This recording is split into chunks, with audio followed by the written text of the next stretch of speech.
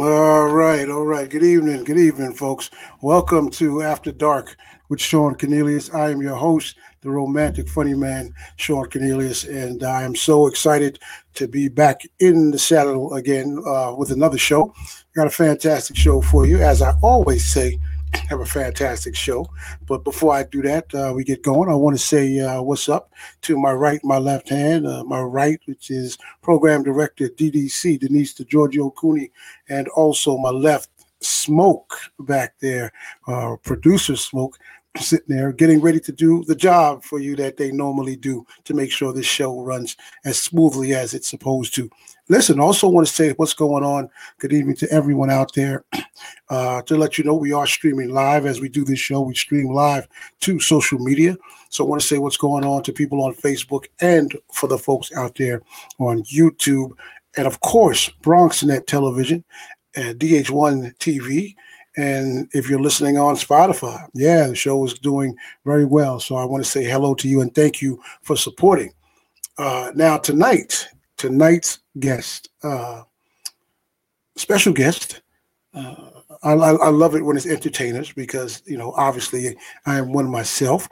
But when I can connect with the guest and recall some of the things that they've done, then that's even more special. So this gentleman that's on the show tonight is a singer-songwriter, and he's formerly of the group Whistle. And I know you got to be a little old school to remember, but I'm going to bring him on. We're going to talk about some of the things that you might recognize. But I'm humbled to have him on tonight so that we can discuss that era of music, his career, and also what's going on with him right about now. So it's about 2 minutes after into the show. So that's the time I like to bring my guest in. Don't like to talk too much about. I'll let him do more talking about himself than I do. And we'll get this thing going and have some fun. So welcome to After Dark with Sean Cornelius, Mr. Brian Jazz Faust. What's going on, brother? Everything is good, man. How are you? I'm maintaining, man. I appreciate you having me, man. I want to say thank you. Oh, thank you, man. Again, I'm just pleased. I want to shout out Tony Willis, a former manager of mine and also a business partner with Brian Jazz there. Yes. My manager now, my current manager. Yes. Yes, for connecting us. She's good people, and she should be watching. So who knows? Like you said, you'll find out if she is. I'll find out if I am. If I'm out of pocket, she's going to definitely let me She's going to hit you up. Probably during the interview. It'll buzz. The phone will buzz. She'll just interrupt. Yeah. Shut me down and just say, now you can go back in. Well, listen, man, again, I thank you for being here. And let's get into it, man. Before we get into the career stuff, for those that don't know, formal introduction, tell the folks who you are, man, where you're from. I know where you're from. You are a New Yorker, so that's good right off the top. So tell them who Brian is. Born and raised Brooklyn, New York. Was born in East New York. Grew up in East New York at Crown Heights, but primarily my teenage years were spent in Flatbush. We moved to Flatbush finally. Music has always been a part of my family as far as the love of it and just being exposed to it. So, and Brooklyn has its own rich musical history in rap as well as R&B.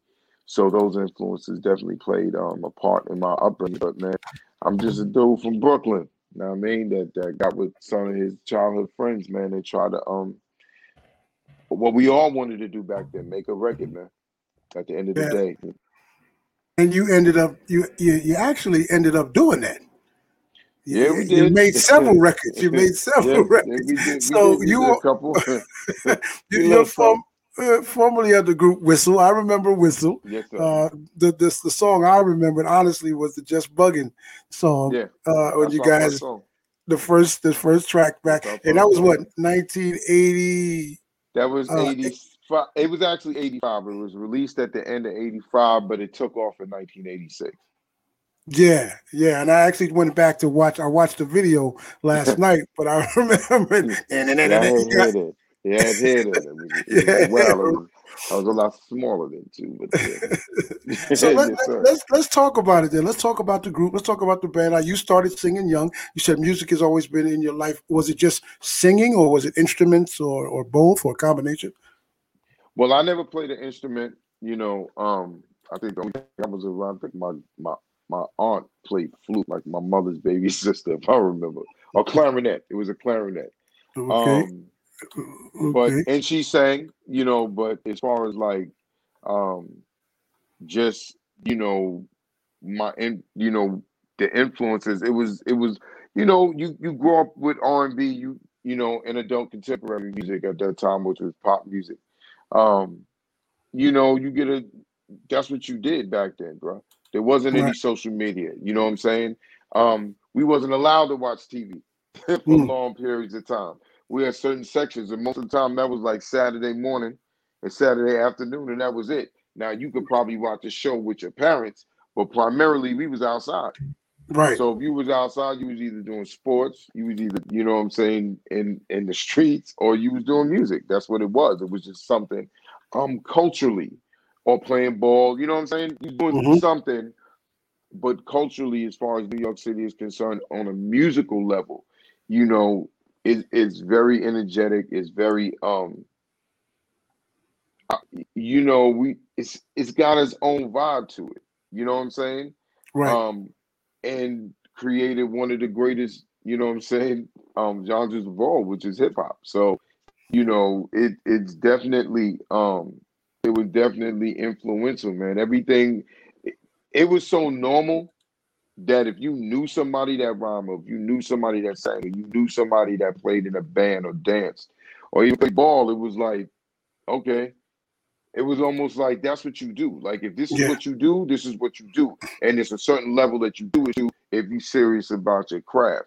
You know what I'm saying? sure, sure. So that's how it was. And Yeah, that's what you saw. And dudes would clown you. You know what I mean? Like you may get beat down if you was as thorough as you said you was. You know what I sure. mean? So you had to, it was also that element to it. And it Yeah, and it was just different. It was viewed different. You know what I'm I, saying? Than it is now. I totally connect with you because I had a singing group back in college, and that was No doubt. 83, 84, Hmm. 85, 86. We still call ourselves some kind of a group today, but we're just still friends. Yeah, So that whole singing thing was what it was. That's why I said in the intro to welcome, I can connect with you on that no doubt. level because of No that doubt. era, the 80s. And you Yes, sir. guys kicked in right before the 90s boy bands and all those other things, and probably influenced a lot of that stuff from record labels forming these groups and doing things on that. So the level of again, Whistle was a combination of R&B and hip hop. And where did you guys tell us the quick history? Where did you meet? How did you meet? Did you, or like you said, if you knew somebody, you knew somebody. So you guys Right. knew each other. Well, no, just connected. Like when I was growing up in East New York, um, like Daddy O and Stetzer Sonic, they lived up Bradford Okay, Street, like that way going towards. It was still East New York, but it's like it's kind of funny to say, but if you think about East New York, if you think about in Brooklyn, in that section of Brooklyn, it's like it's like dual cities that stretch up to a certain point. You know what I'm saying? sure. And it's like the blocks it's like it's lengthy, but it's right next to each other. Okay, So it's like you have Brownsville where you got MOP, you know what I'm saying, our whole First Family clique, and then you got, you know what I'm saying, Brownsville and Boot Camp clique, you know what I'm saying, you got all of that, and then you got Stetzer up this way, and Fat Boys is from East New York. So Bad Boys is from East New York, our old school group as well. So I knew that three of the Bad Boys, three of the members, I knew them. okay, I grew up with them. sure. So, you know, that being an influence, you know what I'm saying? Then knowing them when I moved to Flatbush and I was in high school, my high school sweetheart, one of her best friends who went to school with us was dating Kango Kid from UTFO. Okay, And I told her I wanted to meet him. And she was supposed to introduce me to him. But what happened is their other best friend um, used to dance at Alvin Ailey. And my homegirl Andrea Martin. Excuse me, Andrea Fair with a Bailey Martin. That's another Andrea. But okay, anyway, she danced at Avon Ailey, so I went with her and her brother to watch her one day. And Kango and the rest of the whole group got on the train.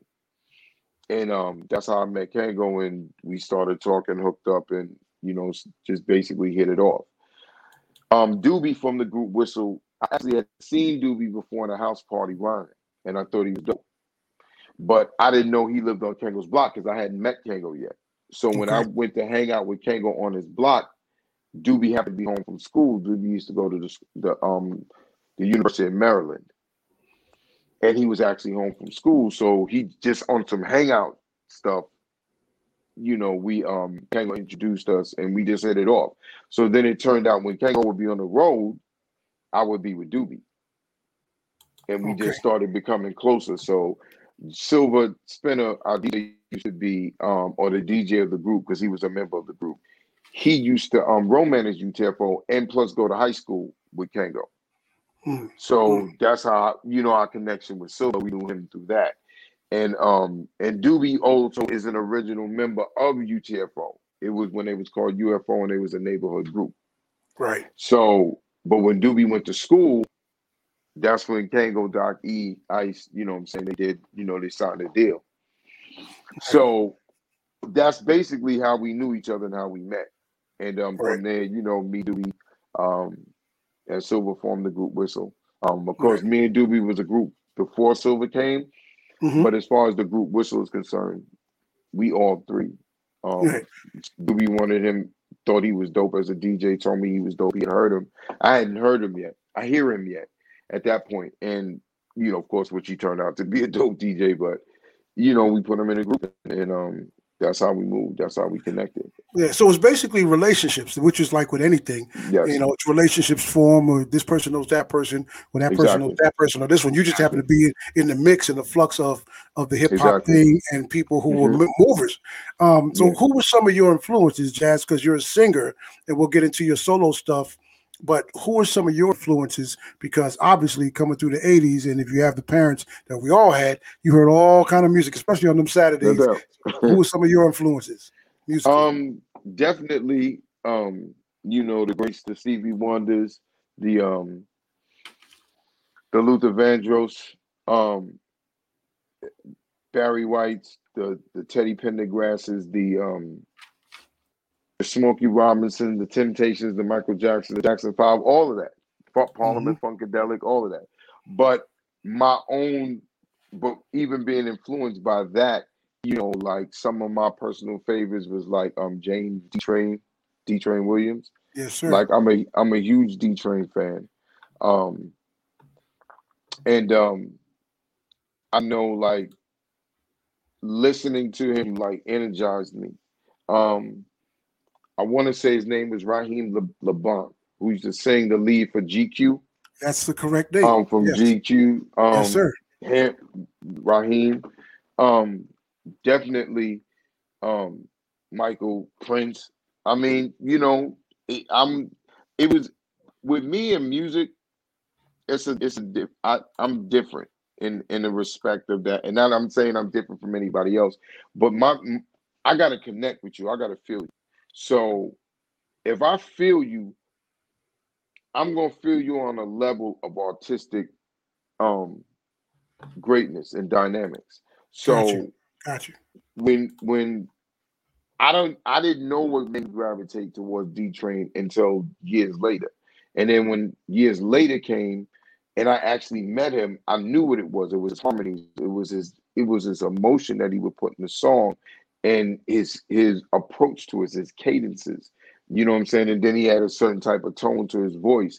And it was almost as if his voice it was like he was using it as an instrument, like a tone to be within the music.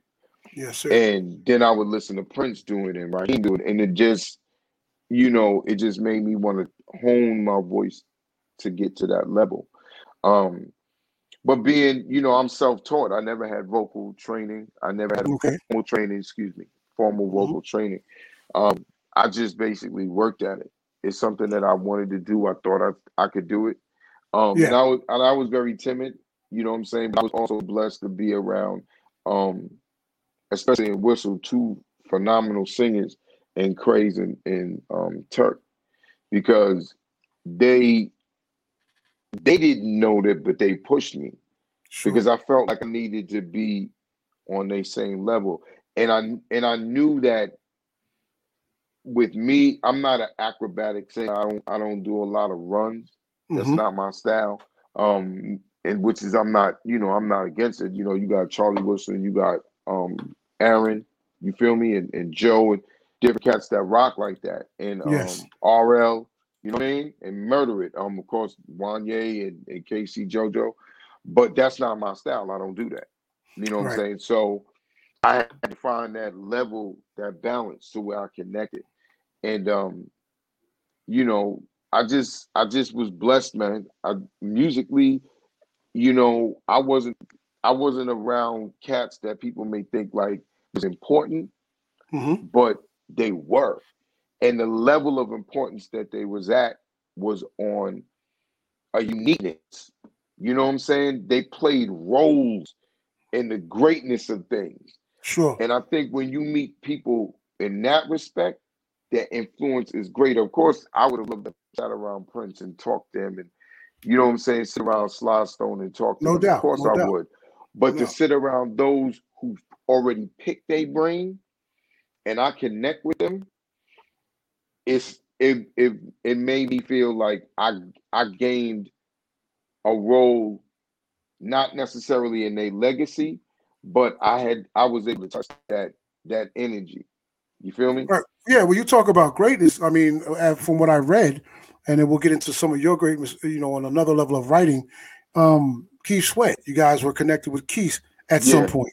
Well, not Whistle, but myself. Not Whistle, right? The next, Right, this right, this next group right, on that right. level. After I left Whistle, I formed a group with Free of In Touch, which is Too Hype fame. And Yes. Yes. also Touch. There also was the group Touch that did Without You, the big club banger back in the '80s too. Mm-hmm. So Free did 3 songs on the last Whistle album that we had Okay. done. And I remember that Free was Free. That's how we knew Vincent, because Free was part of In Touch, which was signed to Entertainment. Mm-hmm. And Entertainment was the first label that Keith was signed to. That he did Right. Make It Last Forever and I'll Give All My Love to You. Like Exactly. those 2 albums. So Vincent, that's how I wasn't necessarily connected to Keith. Free and Vincent were, but I was in that next generation of entertainment artists that Sure. came after that. We just never came out because Right. the label lost the deal with the distribution deal with Elektra, and then we broke up anyway. So we still cool, but I'm just saying that we just broke up and we started. We started as producers together, like that's Right. what it was, and then we made a group. So Yeah. um, it was probably more so. I mean, I thought it would have been a dope group, but I think that it was a vibe and an era that we was doing then. But that's how we knew Keith, or I Sure. was connected to Keith, I should And, say. and and that's what I was saying, because this runs right into my next conversation. So this is cool. You're not just a singer. You wrote songs in the Yes, group. sir. You're a songwriter. Yes, Um, sir. I'm a songwriter as well, and I know that we get our inspiration from life, Yes, uh, sir. emotions, situations. Yes, sir. Did you know you had the gift of songwriting back then? Did it come naturally? And what was the first thing you wrote? Not specifically for Whistle, but the first uh, thing you wrote that you was like, maybe this could be a song. um, that's funny. Nobody's ever asked me that. Um, I the song I wrote was a song. I was a kid. I was like 14, I think. Yeah, we'll take it. I was like 14. And the name of the song was Sugar Baby. And I just had this melody in my head and I just sang to it. It was monotone, it was the same thing, it didn't change. But I don't know. The funny thing is I never thought about it. Right. It was like I heard people sing songs. I didn't know. I mean, because when I got into music, I was a kid. Like I was a young kid. I would sit in Sure. my grandmother's basement and just play records and records and records and records and records. It Right. wasn't even about it was just I love music. I love to listen to it. So for me, when I heard lyrics, it was like, oh, they singing a song. I gotta write a song like that and sing it. Like, you know what I'm saying? Like that's how I Right. thought about it. Like I didn't separate the singing and writing. Okay. I Right. just thought like, yo, if you sing, you write What songs. Like you're that's what you singing what do. you wrote. You Right. write, you sing what you wrote. All right. Yeah. And then as I got into business, I found out that other people, they write and you can sing what they write. And I was like, oh, that's cool. So we could collaborate. Like that's how I thought about it. Even with rhyming and even with MC. Sure. And making records, it was the same thing. It wasn't, I didn't MCs. I was an MC before I always sang, but I was an MC. So you write your rhymes. Like if you write your rhymes, you write songs. Sure. That's what you do. You know what I'm saying? And Yeah. Yeah. it wasn't until I started analyzing songs that I really liked lyrically that I saw who wrote what and who didn't write. You know what I'm saying? Or somebody else may have written the different things they wrote. So I would say that it did come to me naturally because I love Mhm. words, Sure. but it wasn't anything that I could say I consciously set out to do. Now, what I consciously set out to do once I started was to get better. Right.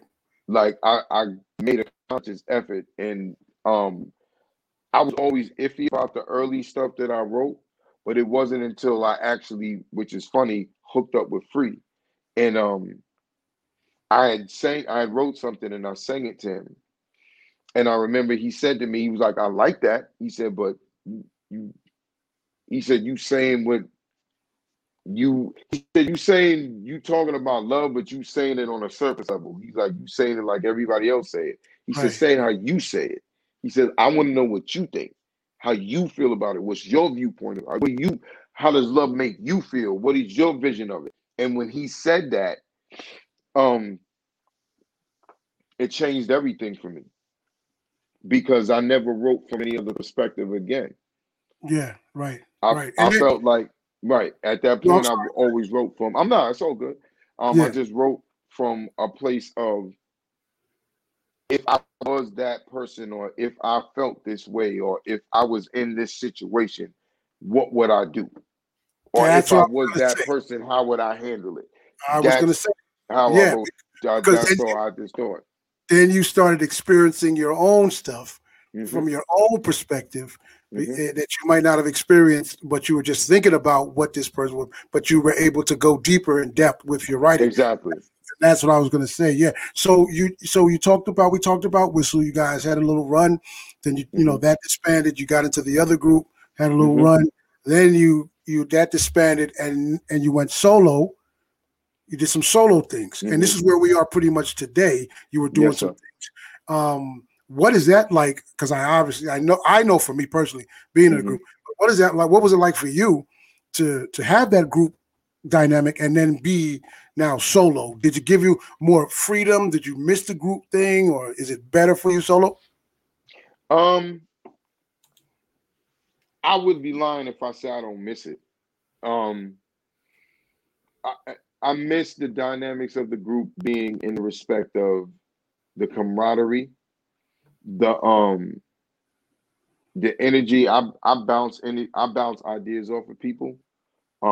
I don't like to think about myself. I mean, I know what my gut feels like, but I don't think of myself in the perspective like I know everything. Mm-hmm. Mm-hmm. But um, the funny thing is that I never wanted to be solo. That's why I was in two groups because I never set out to be solo. Me being solo came from a place of literally, and this is the truth, came from a place of other people not being as into the group concept as I was, Mm-hmm. or or and I should say, and um we just not seeing the same thing idea wise. You know what I'm Uh, saying? So it was more so a situation in whereas I was like, okay, well, I know what I hear and I know how I feel like I should do it. mm-hmm. So the only way that I'm gonna be able to do it is to do it for me, is do it myself. So that's Right. really where that came from. I loved being in Whistle. I loved being in Group Home Productions, GHP, especially GHP. I loved it. Like I loved it. Like And what was it about that made it feel so, like the way you're expressing it now about that group? Well, see, with Whistle, I was a kid, and I went from being I was a younger, I was turning 18, but I wasn't an adult. So I was a young adult, a young teen, or older teen, I should say, and getting ready to transfer into the manhood of the 19 to 20, 21. And my viewpoint of music was always timid. It wasn't, I knew what I liked, but when I would present it, I wasn't supported with it. So I just would be quiet and go back in my role to do whatever as far as Whistle was concerned. Sure. And not in a negative way. It was just that, sometimes people don't see what you see or hear what you hear or vibe what you vibe. You know what I mean? Right. So it wasn't anything like, oh, they was hating. No, it wasn't that. They just didn't vibe with it. Or wasn't, or I wouldn't say if it wasn't that they didn't vibe with it, it didn't motivate them or connect with them enough to make them be like, yo, let's rock with that, Jazz. It wasn't like that. Sure. But Group Home was like it was like the ultimate musical dream. I'm signed to a label that's distributed by a major, right? Which in that era people wanted, because you want the exposure comes with it, sure, in the financial push. But I was actually doing what I want to do. Okay, I get it. You understand? With like the dude that owned the label, his name was Vincent Davis. Vincent would literally block 2 weeks of studio time, 4 days in a row that we might miss a day, not because he wouldn't do it, because somebody had already booked it. But if it was like, if he went to book something, and let's say we had 7 days, 7 days, and that first weekend was taken, and the other weekend was open, Vincent's taken from Monday to Sunday. Right. So we're literally in the studio all the time. I'm 22, maybe? I think I'm like 22.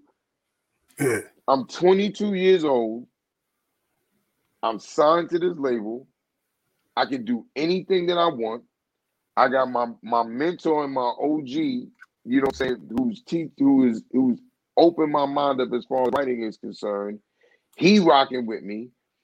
Then I got my man Will Skills, who was from the group Pure Blend, originally sang like background for Nice and Smooth. Me and Will are connected on a level as far as singers together. I've never felt that again. Like me and Will was so entwined with each other that it was a joy for us to sing with each other. Like I know it. I saw it. I felt it. We loved it. Like, cool. And not that I love singing with Whistle like he loved singing with Pure Blend, but it was different with me and him.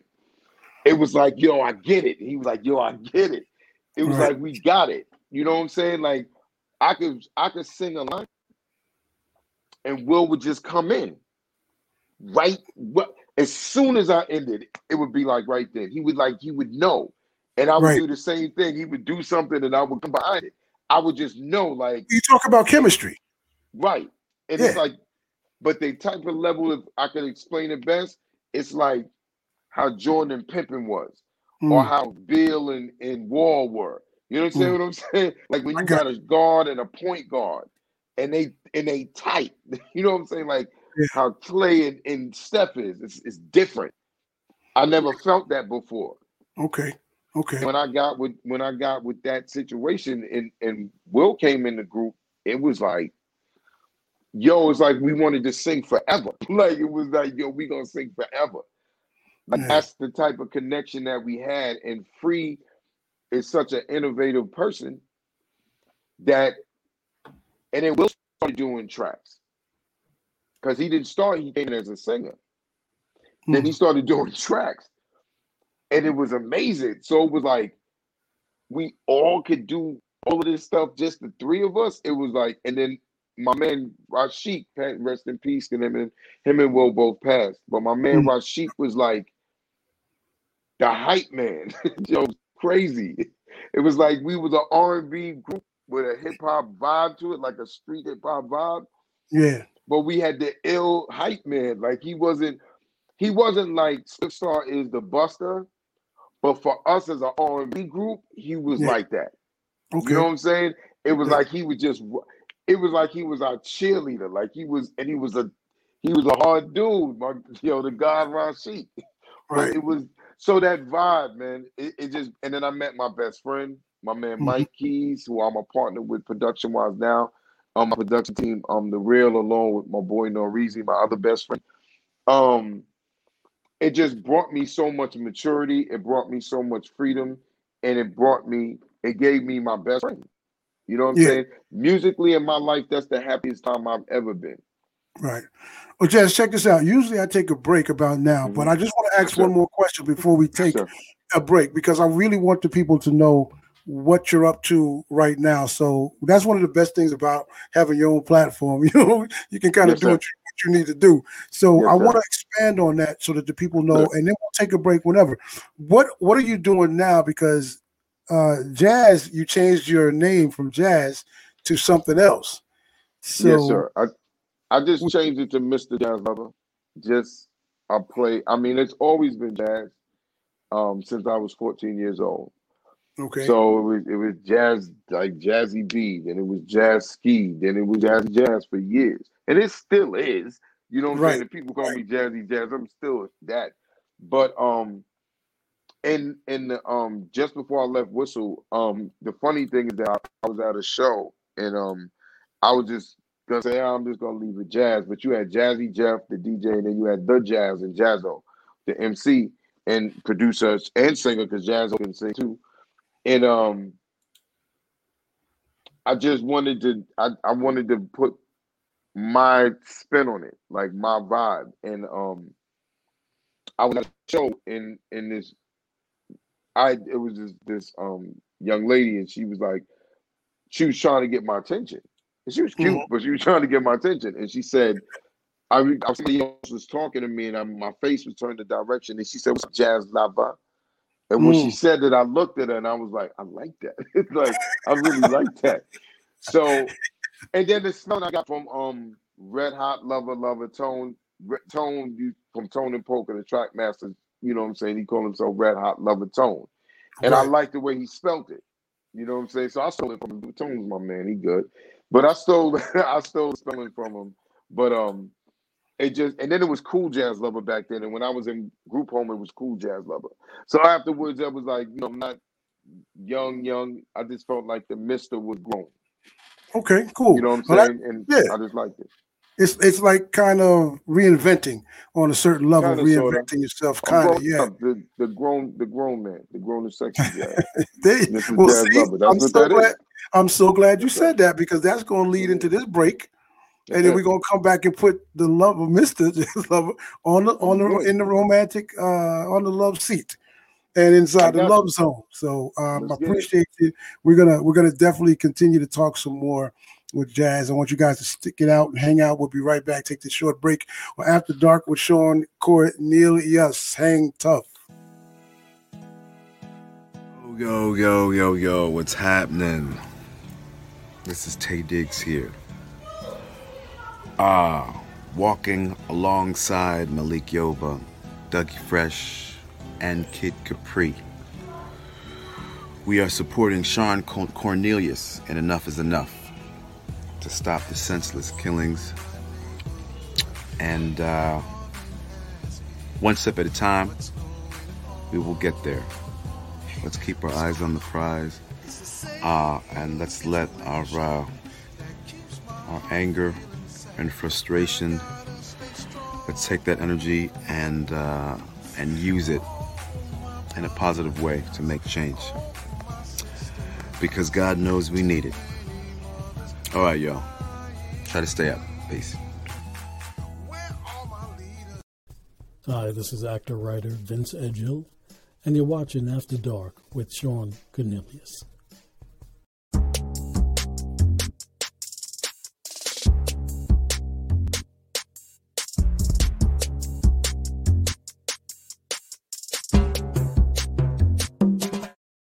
All right, ladies and gentlemen, welcome back to After Dark with Sean Cornelius, when my special guest, Jazz, formerly of Whistle, and now Solo Man, and he's now changed his name because he's a grown lover.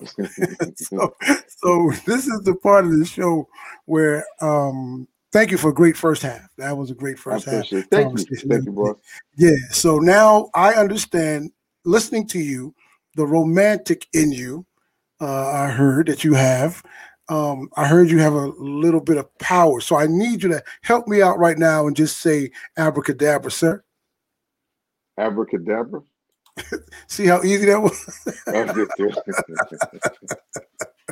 See, you wasn't even secure with it, and you still said, "Look what happened." I didn't know where I was going with it, but I got you, brother. I got you. So here's what it is: you are now in the love zone, and you're on the love seat. This is the second half where I get your opinions on love, romance, relationships, and or whatever. You down? Okay, no doubt. All right, cool. And then we'll go back into something else special that I want to ask you. So the first question I always ask all my guests in the second half is, what is your definition of love, and why is it important to you? Wow. What is my definition of love? Love is, honestly, I believe love is friendship and understanding and accepting one for who they are and what they bring to the table.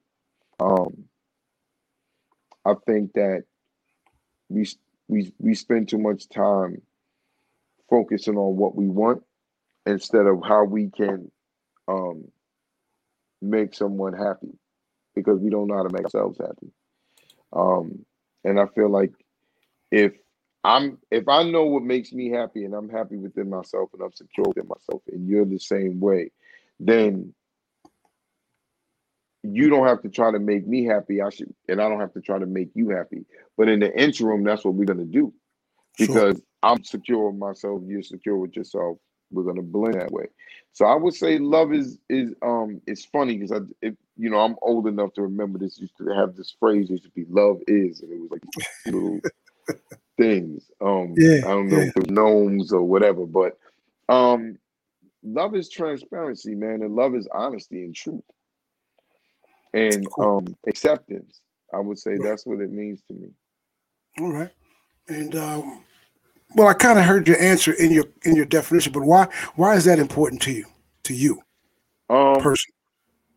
Because I think that you need those things in order to be vulnerable, to be open, and allow yourself to let somebody in a space inside of you that is very sacred, very deep, and very guarded most of the time. Okay. And basically it's part of your essence, of your being. And to allow somebody that deep with, you know what I'm saying, in that energy space inside of us is it's scary. So you want to know that whoever you give that opportunity to can bring those things, is transparent, is accepting, is, you know what I'm saying? Yes. I mean, of course, loyalty and all the rest of that, but I want you to be loyal because you want to be, not because you feel obligated to be because of the dynamics of a relationship.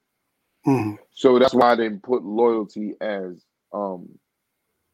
a requirement or what it means to be, but more so of a byproduct. And it to me, it should be a byproduct and an expectation. Sure. Got you. Good answer. Good answer. Yes, totally. Next one, romance. What is your definition of romance, and why is that important to you? I know this is going to kill me, and my name is The Lover, but I haven't really been as romantic as I probably should have been in my past. Okay. Definitely. But I think that romance is doing something that your significant other will make them smile and make them reminisce on that. Um, it's about being caring and showing affection. So I think that when you do that, you have to do something that person, you understand what I'm saying, affects them. It's in with their realm of enjoyment and pleasure.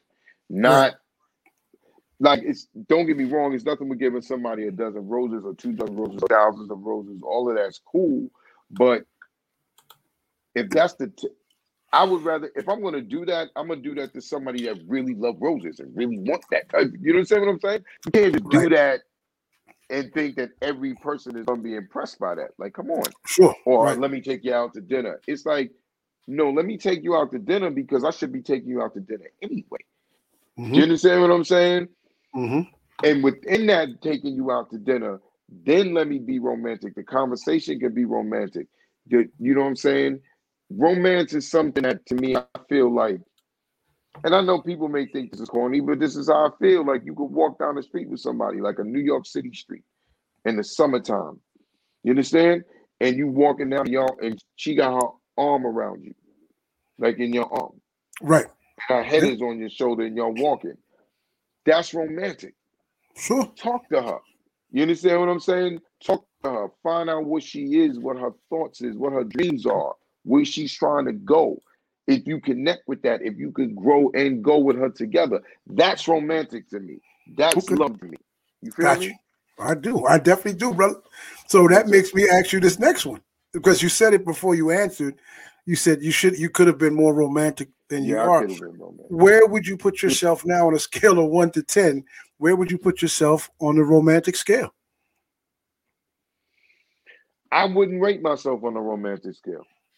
And the reason why I wouldn't rate myself on a romantic scale, because I don't think that would be accurate, and I don't think that would be true. That, for me to rate myself on a romantic scale, would be me projecting what I would do. You understand what I'm saying? And I feel like where I am in my life now, that if I feel you like that, then I have a lot to prove. Not in an overboard sense, but in a consistent sense. Sure. So to me, it's like perfect example. And I'm gonna use a lot of basketball analogies because I'm a real basketball head. Okay, I got you. But it's like KG, as far as when he first started on the Timberwolves, when he was on the Timberwolves with Stephon. We knew KG was gonna be great, but the level of greatness depends. You understand what I'm saying? You may count greatness in rings, you may count greatness in plays. So we knew he was going to be great, but to sit up there and ask him, on a scale of 1 to 10, what would you say your greatness is? He can't say that. Not if he's being honest with himself, because you haven't done anything yet. I haven't. I said I did. Now, have I done romantic things? Yes, I have. Throughout my life, yes, I have. But to the level that I probably should have done, I haven't done that yet. Well, that's honest. And that's what I'm saying, because I haven't had the opportunity again to be as consistent as I would like to be.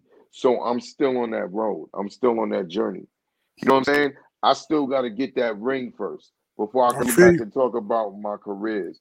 That's where I'm at with it. So it's not that I'm not doing it. It's just that I'm not. Right. I didn't do nothing yet. That's what I'm saying. That would be my response, because if you say that, you've done romantic things in your life. You may not have considered, because of the way how you are with yourself. So like you mentioned, walking with the young lady with her head on your shoulder. I'm sure you've done that. I'm sure you've giving a woman flowers. Those are romantic things, but the way you're judging it on your own levels, I appreciate that, because I've done over 70-something interviews, and no one's ever said I can't call it right now. I've had people tell me they're on the number 1,000. I said 1 to 10. So it depends. Yeah, no, I get it. I get it. Yeah, it's and all it's wonderful. about the viewpoint. It's about It's the an viewpoint. individual. It's an individual thing. But exactly. to me, because I know people that would call me out and be like, "What, you never did?" What am I gonna say? It's the real. You understand what I'm saying? And if they was, you know what I'm saying? If they was, especially my wife, if that, I'm gonna hear that. Like I already know. Sure. But the real is the real, and I'm just saying that you have to, when you really trying to change, or when you really make a change, you acknowledge stuff that you've done or haven't done. That's what you're supposed to do. Not because you're trying to be a martyr, not because you're trying to show special, because you're trying to teach. You're supposed to teach those that come out. Listen, I did that. Don't do that. You know what I'm saying? I can tell you that based on my boom. This is what happened. Don't do that. Right. Do this. Right. Yeah. So, you know what I'm saying? A lot of it has to do with that for me. You know what I mean? Like it's transparent. I move like that. Yes, sir. Transparent. Yeah, that's cool. Now. Yeah. Now you do. All right. So give me this. You mentioned a couple of things, but we all know that the foundation of a relationship has got to have respect, honesty, and trust. All right. Tonight, for this show, while you're sitting on this show right now, you get to take one of those away and still have a secure and a successful relationship. Which one are you going to remove? Because just because I asked you to. Okay. Tell me the three again. Respect, honesty, and trust.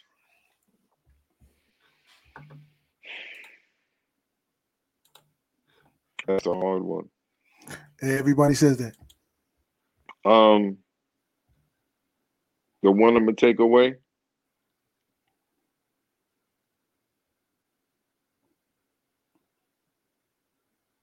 Honesty. You take away honesty. Okay. Now you can choose to tell me why or not, because again, this is. I'll tell you why. Okay. Because if you don't respect me, then you're gonna do anything that you want to do. Because you don't respect me. You don't respect how I feel, you don't respect what I think. You understand what I'm saying? So if you have respect for me, you're gonna move differently. See what I'm saying? So if if you know I'm a person that's not gonna tolerate certain things, you may do them, but you're not gonna do them disrespectfully. You understand what I'm saying? Now, if I can't trust you, then there's no respect there. And anything that you say or anything that you promise or anything that you commit to, I can't trust you. There's nothing solid to build on. Right. So you need to respect me, and I need to be able to trust you. Now, as far as the honesty part is concerned, the reason why I would let that go out of the three, because sometimes when they be honest may hurt me. To the point that it may, I'm not saying necessarily me, but I'm just saying in general. Right. It may hurt me or derail me in such a way that I can't come back. So you may have to be dishonest. Sure. Out of respect. And I trust you. Right. Right. I'm just saying. But not that I want all three, but I'm just saying that you feel me? Yeah, I feel you totally. So it's like it changes the honesty part. It changes the honesty. It changes not if you can be honest, but how honest you will be. Right, exactly. I'm nice with words, baby. I got you, brother. I'm ahead of you. I got you. That's why I came up with the questions. Nice with the verbs. Here we go. I'm gonna flip this around because of you. Because of when I have certain guests on, I kind of like to mold the show around them. All right. So before I do the last part of the show, which will get you up out of here, I need to ask you to do me a solid, because we talked about your singing, we talked about your songwriting, we talked about the groups, we talked about that. I would like to know, because there's people out here, it's not just me, would like to hear you sing. Are you willing to do a little something? Are you willing to do a little something for the people? Not for Sean Cornelius, not because it's my platform, Well, we could do it. You know, you could take 2 minutes and just throw a little something down because I know you got new stuff coming. I know you got some things. You know, all right. I ain't gonna try to. I'm not gonna try to reel you in because I think you're gonna do it. Yeah. So I'm gonna give you a close up, and I'm gonna let you do your thing. Here we go, ladies and gentlemen. Jazz. Stop running. You have stolen my heart. I'm gone. Stop calling. You know exactly where I am.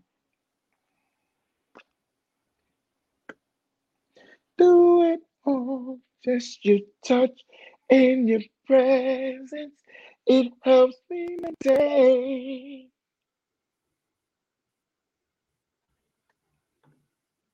So when I say I love you forever, it's never in vain. I think I gave enough, man. My man.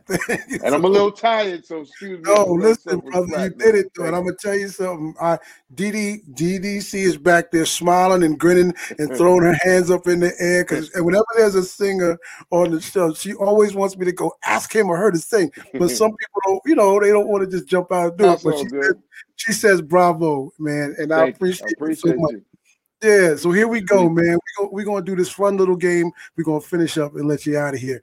It's actually called I call it favorites. If you look at your screen, we have this more magic going on. So I'm just gonna call out a few things, and you just give me your favorites, and then we move on. All right. So this is to let the people know a little bit more about who you are. What's up? Let's go. All right, here we go. Favorite food? Lasagna. Lasagna. Okay. Favorite now this might be a little difficult because you're a musician, you're a singer. Favorite song all time?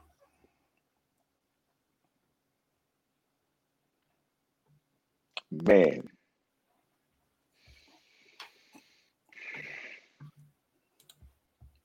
Superstar by Luther Vandross. It's a good one. Good one. All right. Favorite movie all time? I'm not a big movie person, but if I had to say it, I would probably say, man.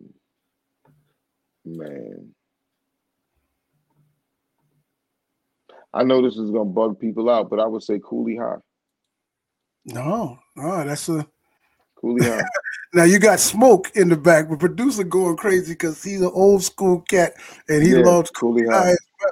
So he dancing around backstage. Okay, all right, Coolie High. Now I'm a big Spike Lee dude though, like his early work. So I would say after that, it would probably be like a whole bunch of Spike joints. Spikeless. Okay. But I'm not a big movie buff type of person. But and John Singleton. I feel you. I'm huge on him. So, but I just watched Four Brothers the other night. Yeah. But Coolie High, yes. Definitely. Okay. Favorite book you've ever read? The Autobiography of Malcolm X. I don't know why, and I'm not trying to say that I'm a psychic, but I swear that was right at the top of on my head right before you said it. I said, okay, all right, cool. That works. All right, favorite vacation spot? I'm not a big vacation person, man. Even when I was in Whistle and we went around, it was like always, wherever I am, like wherever home is for me, I'm good there. Like I can go to other places, enjoy it, but I'm not. I would probably say I'd have to see like not necessarily places like always. I would have to see like pictures of places. Like I've seen things where they have like these little hotels. On the room is on the water. I would like to go to some place. I would like to go there. But if that's in like Florida, I'm gonna go there. Like you know what I'm saying? Now it'll be that Aruba, then. I'm gonna go there. So it's not necessarily like that's my favorite. I would have to experience first. But I'm not a big other than with the group, I haven't really been a big traveler. Okay. All right. This one is in your ballpark. Favorite songwriter of all time or songwriters? Because it could be a team, it could be solo. Wow. Yeah. Because I know, being a songwriter, you have studied probably and know of some of the greatest songwriters ever. I can give you in errors. I can't give you just one. So if you let me give you in errors, then I'll give it to you like Go ahead. Knock it off like that. Yeah, that's cool.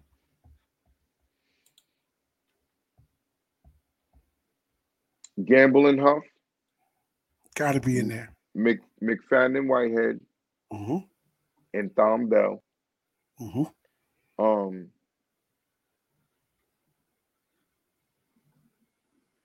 Jimmy Jam and Terry Lewis, of course.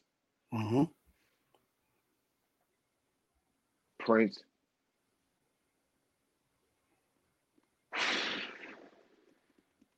There's one more. Okay.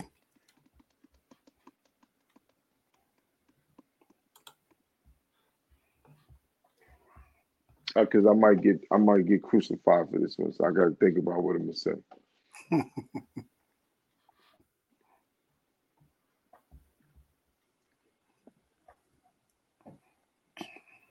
Yeah, and it's kind of because there are so many great ones. Yeah, I wouldn't. It's hard, and just hear me out. It's hard when we start to get into the 90s, the 2000s, and beyond. And the reason why is because of those people that Stevie Wonder, because of those people, and Luther Vandross and Marcus Miller, because of those people right there. Yeah, I got to be real. Because of those people right there, they spawned so many of us. Yep. That I can't say. It would be unfair for me to not mention RL. You understand what I'm saying? But then Raphael Sadiq. Yeah. No, man, listen. You know what I'm saying? Trust me, I knew when I asked the question. And then, Devontae and Albie, sure. You feel me? And Babyface. My God, how could I forget Baby? I didn't want to do it to you. I was going to say. My God, how could I forget Babyface? Babyface. So it's so many. There's so many of us. I mean, and then of course we have the females, Jill Scott and Lauryn Hill, and Erykah Badu. You know what I'm saying? You got Lettucey. I mean, you got so many. Vivian Green. It's so many. That's why I knew, especially for a musician. Jaguar, right? It's so many. I get it. It's like, in that box. Man, I just the name just flashed past my face, man. That's good. That's good. That's it. I'll take that. That's cool. That's what I'm saying, man. It's just so many, man. Because and the people may say, "Well, no, that they didn't write this." No, if the only record Maxwell had ever written was Pretty Wings, he still.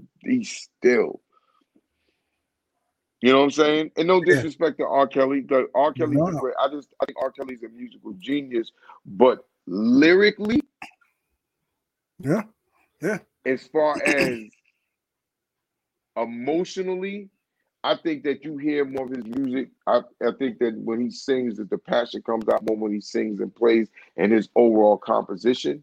But lyrically, Pretty Wings. One of those great songs. What he's saying, that's my point. So when you have that, if you just did that, just like when I heard that Al wrote, you know what I'm saying, Forever My Lady. I mean, it's just certain things, man, that you gotta, it make you sit back and it's short. Raheem Devon. It's so many people out there, man. I couldn't even say that. But if I had to, it would probably be, if I had to say lyrically,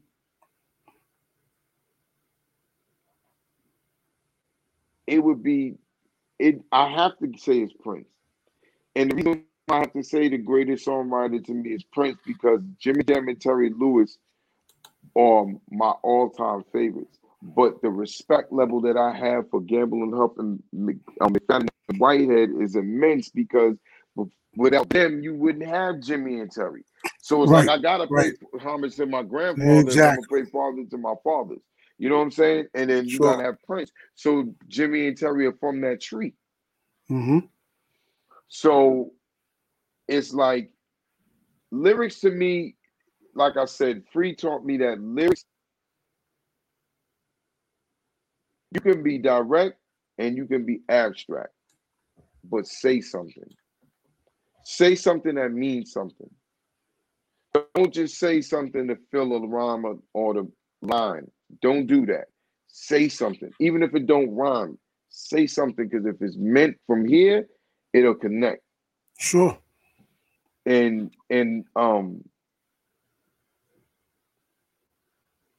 that's why I would probably say Prince, man. All right, we'll take Prince. All right, let's ask this last one and get you up out of here, man. This should be easy. Your favorite time of the day for love making? Anytime. Oh, sweet. It could be anytime. Yeah, no, I understand totally. I understand totally. Hey, listen, Jazz, I want to thank you so much, man, for hanging out with me and the crew. Appreciate you, man. Nothing but blessings. I appreciate you, dog. In the future. Yes, we'll stay up. We'll stay in touch. And again, man, thank you to Tony for connecting us. And this has been awesome. And so I totally I need you to say abracadabra one more time, though, bro. Just one more time. Now I'm ready though. Abracadabra. I'm vibing now. It's all wonderful. So I want to thank you, friend. You can man. Listen, you drop something, you come on back. You call me. We'll make sure we put it out there for you. Dog. All right, that's cool. You, my dog. All right. So you're welcome. Totally welcome. I want to thank everybody out there on social media, everybody watching. Appreciate you for hanging out with us. And the next time we come back, we're going to have another hot show. So as I always say in parting, please go with God in your heart. Have a peace of mind. Have a wonderful, wonderful tomorrow. And please take care of yourselves. Wear your mask, social distance, hand sanitize, but just overall take care of your health. So from Lula May and Cornelius' baby boy, I'm Sean Cornelius, saying good night, God bless you, and I'll catch you back here on the next episode of After Dark with Sean Cornelius. Jazz, love you, brother. Take care of yourself. No doubt.